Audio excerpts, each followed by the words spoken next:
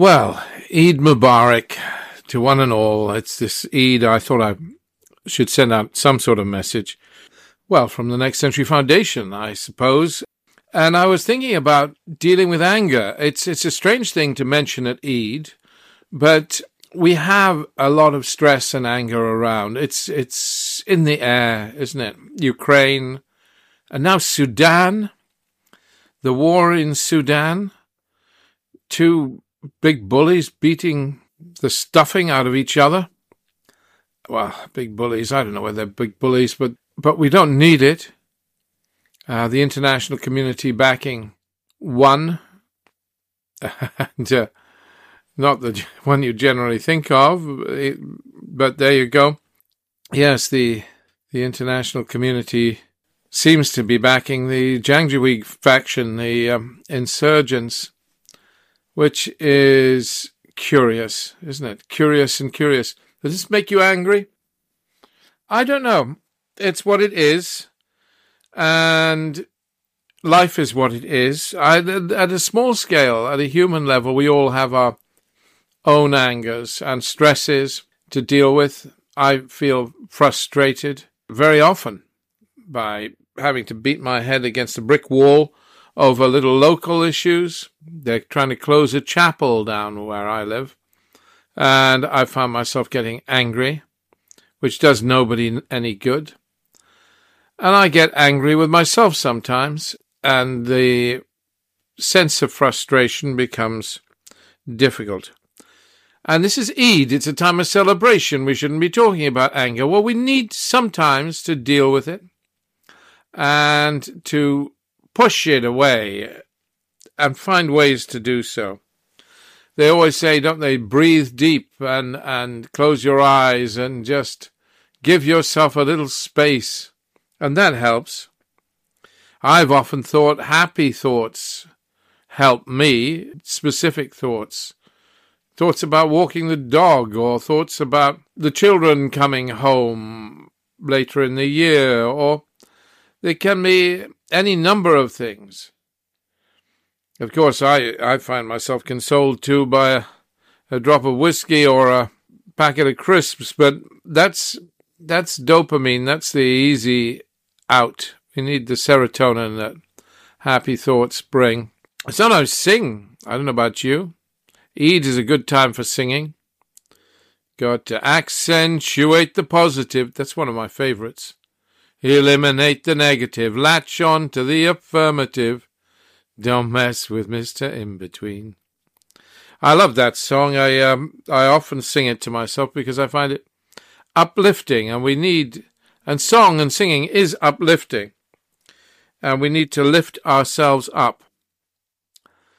But it's more than that, actually. We need a sense of hope, and hope feeds on idealism, and I think we need to be idealistic rather than pragmatic this Eid. If you're pragmatic, then you're a cup half empty person very often, and you see the world sliding down the tubes, and you despair. But if you're idealistic, then you can find strong hope and something to believe in. I very often think of the old Khalil Gibran adage of a world without frontiers. You remember the great Lebanese mystic and poet. He was a great believer in love, and as was Rumi, the great mystic Sufi poet and thinker and sage. Love is an answer, but love goes beyond mere loving. I think we need an ideology of love. That's why I like cosmopolitanism. Kwame Appiah's, who is I still, in my view, but I'm biased because I know the guy, is the world's greatest living philosopher. Kwame Appiah, who advocates cosmopolitanism, the idea of us all being one brotherhood and sisterhood of mankind, but being allowed our own identity and indeed emphasizing our differences in a constructive way so that we celebrate our different cultures. But we are one human family in which we all share and value one another equally. And that's the kind of thing we need. And we need forgiveness too. It's hard to forgive people whom you know are wrong. And we are blooming sure, aren't we, that he is wrong and I am right. And it's often the cruelest thing you can say to another person, you were wrong and I am right. I find it difficult, really, to be forgiving, especially when you're faced with somebody who is not merely wrong, but is abusing others whom are weaker than you. And do you treat them with love and forgiveness? Actually, yes, you have to. It's the only way out. Doesn't mean you knuckle under to wrongs and allow wrongs to persist. It's that old adage, isn't it? That old Christian adage which applies in all religions. Hate the sin, not the sinner. And it's a very important adage.